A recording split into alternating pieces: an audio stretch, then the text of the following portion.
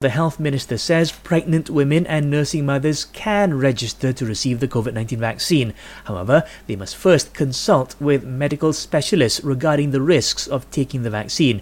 He also pointed out the specialist must make it clear that there is still insufficient data to show the vaccine's potential effects on these women.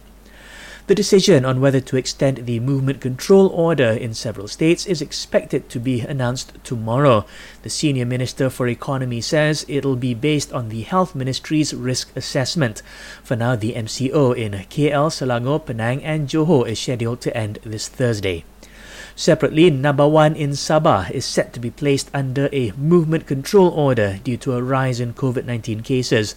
The defence minister says it'll take effect on Wednesday for 2 weeks. A new guideline has been released listing down the frontliners who are eligible to be immunized during the first phase of the national COVID-19 vaccination program.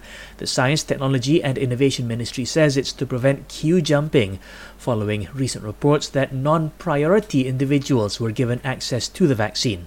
And PM Tan Sri Muhyiddin Yassin has reiterated that the 15th general election will take place once the COVID-19 pandemic has ended. The main focus of this government at this moment, of course, is to steer this country clear of the double whammy of health and economic crisis. And once the pandemic is over, which I hope will be very soon, I will then advise the young Deputy Tuan Agong to dissolve Parliament. And until such time, my colleagues in the Cabinet and I will continue to carry out our duties and responsibilities to the very best of our ability.